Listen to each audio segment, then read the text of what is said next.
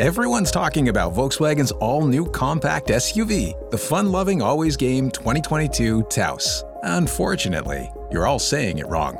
It's not the Teos or Teos or Teos, and if you think it's the Toes, Toss, or Toast, then come on, you're not even trying. It's Volkswagen's all-new, perfectly sized compact SUV, Taos. And it rhymes with house. Now you're ready to visit VW.ca or your Volkswagen dealer to learn more. Volkswagen. KMPL.ca newsroom for this week. Marty Thompson and Charlie O'Connor Clark. Now, as the intro switches to video, I'm going to ask the audience which one of us is in a hotel room. That's right, it's me. A lot of people giving me compliments on the art behind me from last week. That's not my art. You didn't choose that art. That's Winnipeg art. I may or may not try to take it off the wall just before we recorded last week, but it's right in the wall. You can't move it, so that's okay. We've learned to love it. Well, they can't have you stealing it, right? Like exactly. Are you so? Is it kosher to move stuff around in a hotel room? Like that's fine, right? If you're there for a month, yeah. Okay. Yeah, because I mean, I've just like moved some furniture. Like I've put like the dresser there. You know, like I don't really like the desk. Like I feel like that's okay. But yeah, you're right. Maybe not when it's only over a weekend. So, and yeah, maybe try to move some paintings, but they can't be moved.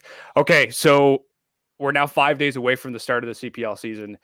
2021, the kickoff presented by Volkswagen.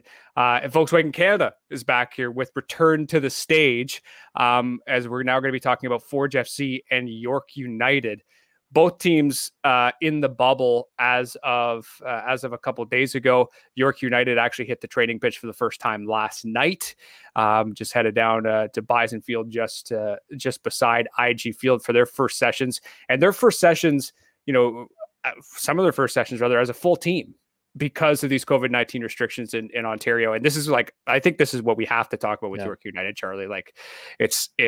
I think they had 2 weeks. I think they had 2 weeks of I believe it was 10 players aside is what we were hearing. So that's not even with all your players. Dom Zator was in Calgary after his loan spell in Sweden. Like that's really what we have to talk about with this team, right? It's the lack of training. Yeah, it's really, really difficult. I mean, 10 players isn't even a full squad. It was certainly it could have been a full York squad at times when, Joe DiChiara got sent off or something last year. But yeah. Love that. Yeah, it's really difficult, and I think that's the biggest reason that we'll have to temper expectations for this squad going into the season. Like, it's hard to expect a whole lot out of them right out of the gate, just because of how many of the teams they'll be playing will be just so much more together and ready, especially with how many new players there are at York. Yeah. So this might be more of a slow burn process over the season. And yeah, they're taking on Cavalry in their first game. I believe that's on Sunday afternoon. That's a tough game. That's a really tough game to start. And I mean, it's interesting talking to some of the coaches because you're right. Like, Rob Gale with Valor, we talked about them last week, but he was pretty adamant on, hey, look, the Island Games was like a good showing for us. It allows us to grow into the season. And you're right. That's kind of the only way that we can look at this York team. Yeah. What's give me a couple standout players, Dom Zator we talked about. There's a bunch of new faces on here. What's one or two that stick out to you? Well, I'm really interested in a lot of these kind of new international players coming in, because I know that York is very excited to see them. I mean, you're Gerard Lavernes, and they've had Nicholas Hamilton on the roster for a little while, but we're going to see him for the first time. And I'm really interested to see these sorts of guys. And I'm kind of excited to see this returning young core again as well, right? Mm-hmm. The Max Ferraris, your Lowell Wrights, your, Ija Halleys, these guys who had some opportunities in the Island Games last year, looked pretty good at times, had some great moments, but were still very young and quite raw as players. And I think it'll be interesting to see if they have improved since last year and if they get kind of a bigger role with the team this time around. So that might end up being the story for York, especially early on, I think. And that's the kicker. Like York has a big squad. Yeah. Right. They're here with the full 23, and they've got depth in those positions. Like we're hearing that Tariq Mohammed has looked quite good coming in, and he's challenging Didi Nabzi for a spot, right? Like they have that depth that I think right now, especially, with the pandemic and coming into the bubble, that other teams just don't have at this spot, right? Yeah. There's certainly a lot of players competing for pretty much every spot in the lineup. I don't think there's many that are nailed on. Like not even the goalkeeper's job is nailed in yet. Yeah. Okay. So, first game, Nate Ingham or Giansopoulos for you? Who's starting? This is the big debate. It's a really tough one. I think Nathan Ingham is going to get the start to begin with. But it would not surprise me. In fact, it might surprise me if Nico Giansopoulos didn't ultimately end up at least getting a pretty long run in that job, because I am really excited to see him. And I think, I don't know, when you see a backup goalkeeper go to another club, you kind of feel like there's some sort of an understanding that there's going to be more minutes at the new place. But I don't know. I think obviously York has stuck by Nathan Ingham for 2 years, and they've really liked him over there. I don't know. It is a really tough question because I don't know whose choice it's going to be. I don't know what exactly it's going to come down to. Well, yeah, I hit the nail on the head. Nico Giansopoulos is a goalkeeper. Had him on the show. Funny dude, but also good. From coaches around the league, people always talk about, he was a couple, like Dylan Powley was another example, right? A backup that through 2 years that people thought, hey, he should maybe get a number one spot. So yeah, difficult prediction. I think Nico will be there.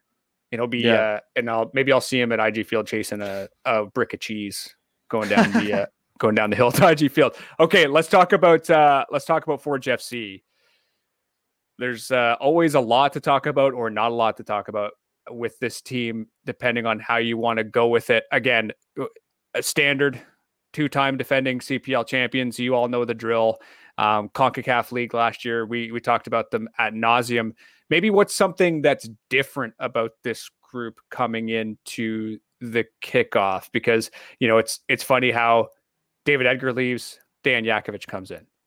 There's always just sort of this, there's continuity. But what's something that you maybe expect to be slightly different with this team? Well, or nothing. Certainly, probably not a whole lot. I think the attack is actually quite different this year from what it was last year. I mean, Tristan Borges is coming back, so it's not all that new, but wasn't at the Island Games. And then you've got 2 international forwards coming with Josh Navarro and Omar Brown. And you've got some of the kind of guys that have been there a while on the way out. I mean, obviously Anthony Novak is heading to Cavalry, but guys like Marcel Zajac or Cadell Thomas, I mean, guys that have been around for the 2 years, they've kind of freshened it up front a little bit, maybe. Because I think this was something that Bobby Smirniotis mentioned a few times last year, is he would like to see them finish a few more of these chances, right? And maybe start putting games to bed a little earlier and put some more goals up on the board. So I think adding a few more elements to that attack is something that's really going to be interesting for them this year. It's not hugely different. I mean, you still got Chris Nanko in there. You still got Mo Babuli. But I think that's definitely where the biggest change is. I mean, objectively, there's 3 new guys up front and 1 new guy in the rest of the whole squad at the moment. Yeah, Babuli looked sharp in training the other day when we were down at IG. I think he's going to be there. I think he's going to be their talisman. I think he's going to be the guy now. Like it's great. I love him as a player, but I mean, after CONCACAF League and everything like that, like there's no way you don't look at that player and say he has to be the man in the middle, right? Playing the number 9 like he did in CONCACAF League, right? Do you think Babuli will outscore Tristan Borges this year? Yes. Yeah. Interesting. Yeah. Interesting. I mean, what do you think it's going to be Borges? No, I think I agree as well. I think it'll take some of the load off Tristan Borges when he can maybe just operate more in those wing channels and create a lot more. Just maybe, kick it at Babuli's head for a goal. If only it was that easy. Okay, we have to talk about CONCACAF League as well, because the draw happened last week. Forge drawing CD Fast of El Salvador. FAS, however you want to say it. I'm not going to be able to pronounce the full name of the squad. We have to talk about a player that's on this team that's familiar to people in the CPL. Charlie? Yeah, this is awesome, man. So, CD FAS, their star number 9, their starting striker, is former Halifax Wanderer. Halifax Wanderers legend, you might say. Luis Alberto Perea. Incredible. What are the chances of that? And again, you tell me that this morning, you text me that, and I was like, if Halifax won the final last year, could you imagine? That would be pretty crazy. They'd be going, yeah. Perea making a triumphant return to Wanderers grounds, getting to maybe reenact that goal celebration that he had in the opener. Hopefully not, though. Yeah, so I mean, maybe we can just talk about briefly this team in this draw. Games coming after the kickoff. Hopefully, fingers crossed, of course, with the pandemic, but not exactly a great draw. You know, it came down. It was funny. You're watching it. There were a couple teams that seemed to be a bit more favorable. There's a team from Puerto Rico that Forge could have been drawn against, but this one doesn't really seem to be the best one of the bunch, right? Especially in the preliminary round. Yeah, it's kind of a tougher draw. I mean, maybe this level isn't all that dissimilar to, Municipal Limeño, who Forge played in the same round last year. But yeah, FAS, they're the most successful team in the El Salvador League. They just won the Clausura League title. I think they won all 3 playoff rounds on penalties, though, including one of them over Municipal Limeño.